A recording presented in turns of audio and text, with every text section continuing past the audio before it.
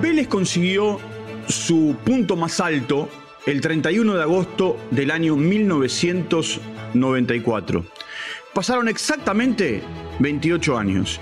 Aquella memorable noche en el Morumbí y el remate de Pompey le dieron al equipo que por entonces dirigía Carlos Bianchi la Copa Libertadores de América.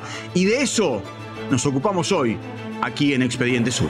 En Expediente Sur recorremos la historia del fútbol y sus protagonistas en un podcast exclusivo para Footbox. Ahora le pega Pompey, el número 18. ¡Ya Pompey! ¡Gol! ¡El campeón de América! ¡Ha ganado Vélez! ¡Gol de Pompey! ¡Campeón de América en el Morumbí Vélez, señores!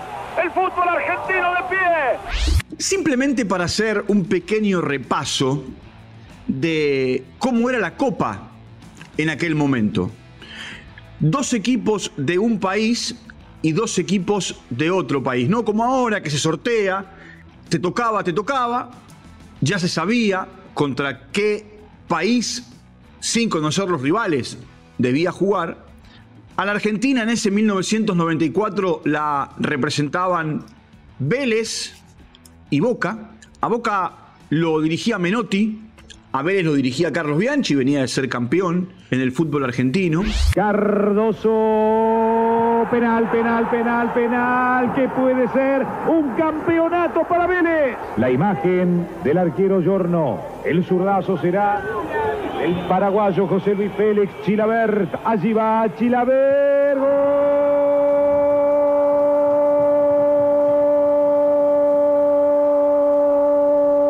de Vélez, que quiere ser campeón. Chilabert de penal. Los dos tenían un equipazo. Boca tenía un equipazo lleno de estrellas. Vélez, un equipo más joven. Y del otro lado aparecían 2 equipos brasileños con mucha historia. Uno, Cruzeiro, el técnico era Enio Andrade, y tenía en sus filas nada más y nada menos que a quien con el tiempo se iba a convertir en el mejor centrodelantero de la historia, el mejor 9 de todos los tiempos, el gordo Ronaldo, entre otros jugadores, ¿no? Del otro lado estaba Palmeiras, el equipo paulista, que entre sus futbolistas tenía nada más y nada menos que a 2 que después se iban a consagrar en Europa como grandísimas figuras. Uno, Dida, que iba a ser multicampeón con el Milan, y el otro, un tal Roberto Carlos, que con el tiempo se iba a consagrar, a convertir en una de las grandes figuras históricas del Real Madrid. Por supuesto, cuando se realiza el sorteo de partidos, ya sabiendo que estos eran los 4 equipos que jugaban en el grupo, las apuestas eran, supuesto pasaba el primero y el segundo, las apuestas eran a entender quiénes pasaban, y el que menos pagaba de los 4 era Vélez. Por una cuestión muy simple, era el menos copero, tenía un técnico que recién llegaba a la Argentina y nunca había dirigido Copa Libertadores, jugadores que eran jóvenes y que no tenían a lo mejor mucho recorrido, contra entrenadores. A Palmeiras, no lo dije, lo dirigía Vanderlei Luxemburgo. Sin embargo, Vélez ganó el grupo. Vélez con 8 puntos, terminó 8 puntos. Es cierto, en aquel momento el que ganaba se quedaba con 2 unidades. Con 8 puntos ganó el grupo. Y de esa manera avanzó a la siguiente ronda. Sorprendió a propios y a extraños. Fue una copa rara porque Vélez y Cruzeiro fueron los que avanzaron. Palmeiras y Boca los que se quedaron afuera. Me acuerdo que en esa copa Palmeiras le dio un baile a Boca del Parque Antártica haciéndole 6 goles. Impresionante. Por otro lado, llega el tiempo de avanzar, ¿no?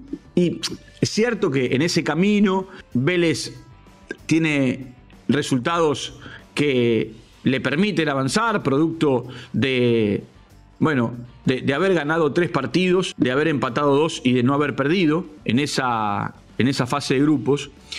Y le toca enfrentarse a un equipo que no tenía tanta historia en la Copa Libertadores como era Danubio. en la siguiente ronda. ¿Cómo formaba habitualmente Vélez? Vélez era Chilabert, Almandós, Trota Sotomayor Cardoso, después jugaba Pepe Basualdo, Marcelo Gómez Bacedas, Beto Camps, Asad y Flores. Ese era el equipo base, el equipo hasta que había sido campeón. En un momento determinado, para reforzar el equipo, Bianchi incorpora a Sandoná, que lo trae de San Lorenzo, un Sandoná que históricamente había sido defensor central, al que acomoda a jugar sobre la derecha como lateral. Allí empieza a pelear el puesto con Almandós, hasta se lo gana. Empieza a aparecer Claudio Saín como un recambio en la mitad de la cancha. Empieza a aparecer Roberto Pompey, que en un momento determinado había ido a préstamo a Talleres de Remedios de Escalada. Empieza a aparecer el Pícaro Fernández, que Bianchi había traído de Chile para alternar. Podría agregar también a alguien que con el tiempo se convirtió hasta en entrenador de Vélez, que es Mauricio Pellegrino. Después aparecen Herrera, Popeye Herrera, al que Bianchi trae de Gimnasia de Jujuy, con Panucci, que con el tiempo se iba a convertir en ayudante de campo, en coentrenador de Pellegrino alrededor del mundo. Danubio es el primer escollo, Vélez lo pasa por una situación de doble empate, y a partir de ese doble empate llegan los penales y en definición por penales Vélez avanza. Le toca ir a jugar a Puerto Ordaz, esto es en Venezuela, el rival era Minervén, Vélez gana en condición de local y después en condición de visitante, bueno, termina empatando y en semifinales tiene que jugar nada más y nada menos contra Junior de Barranquilla, que tenía un equipo tremendo. Entre otros, jugaba el pibe Valderrama, jugaba Iván René Valenciano. Era un equipo muy bien armado, un equipo que venía de ser campeón en Colombia después de muchísimo tiempo y que a partir de toda esta situación de Copa Libertadores se encontraba con Vélez. El partido de ida se jugó en Barranquilla y bueno, Junior ganó. Junior le ganó a Vélez y tenían que jugar la revancha en Buenos Aires. En aquel momento no existía el gol de visitante, Junior ganó 2-1. Me acuerdo que para aquel partido, en la previa de este partido con Junior de vuelta, entre los dos partidos, Vélez juega con Rosario Central por el campeonato local y Vélez manda a Rosario a un equipo alternativo.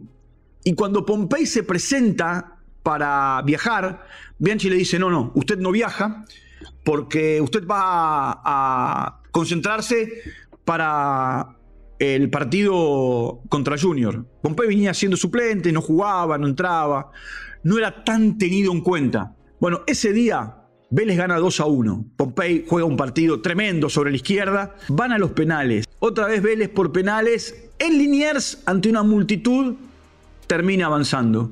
Chilabert termina siendo clave y otra vez los remates terminan dándole a Vélez la posibilidad de avanzar de fase. Esta vez para llegar nada más y nada menos que a la final de la Copa Libertadores de América. Ahora, así como les conté que en el camino de Vélez estaban Boca, Cruzeiro, Palmeiras, en aquella primera fase, en la final estaba nada más y nada menos que el campeón de América, que era San Pablo. Ese San Pablo que Tele Santana había moldeado y que se había cargado a los mejores equipos de Sudamérica y a los de Europa, porque también era campeón del mundo. Y juegan en Liniers el partido de ida. Y la pasa mal Vélez, más allá de terminar ganando por la mínima 1-0. Ahí va Pompey. Es buen ataque, pide el turquito del otro lado. Esta vez Firibel le quedó para el turco.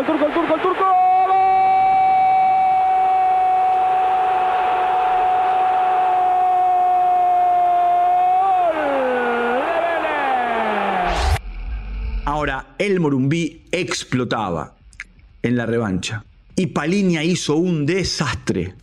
Hasta el punto que en el minuto 35 terminó haciendo expulsar a a Pacha Cardoso. Ese día Bianchi cambió la manera de jugar, utilizó una línea de 5 porque lo metió al Mendoza adentro y de esa manera, sin Sotomayor, con Pellegrino, con Trota, con Cardoso y con Sandoná, armó una línea de 5 y terminó poniendo a Pompey en el momento más complicado como un lateral volante por la izquierda. Y Vélez aguantó. Bianchi terminó también expulsado, viendo el partido detrás de una reja, detrás de un arco, con Raúl Gámez. Cardoso ya estaba en el vestuario y Vélez fue a los penales. Y en los penales, cuando parecía que, no digo que San Pablo iba a ganar, sino que íbamos a una serie larga, apareció Chilavert, aparecieron los penales cerrados y por supuesto apareció Roberto Pompey, con una particularidad. Ese día, en el campo de juego, Pompey le pidió a Carlos Ischia, que era el ayudante de campo de Bianchi, que se había acercado a esa reja de las que le hablé recién, para hablar con Bianchi. Pompey le pidió a Ischia patear el último penal.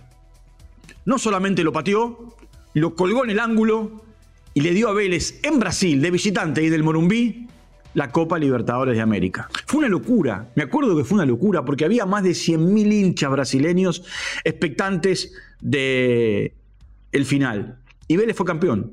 Y Vélez tocó el cielo con las manos, con un gran equipo, con un gran entrenador que a partir de allí puso el mojón para después ganar 3 copas más con Boca y convertirse en el técnico más ganador en la historia de la Libertadores. Y después seguirá el camino hacia Japón y el partido con el Milan. Un buen recuerdo a 28 años de la gran consagración de Vélez en la Copa Libertadores de América allá por 1994.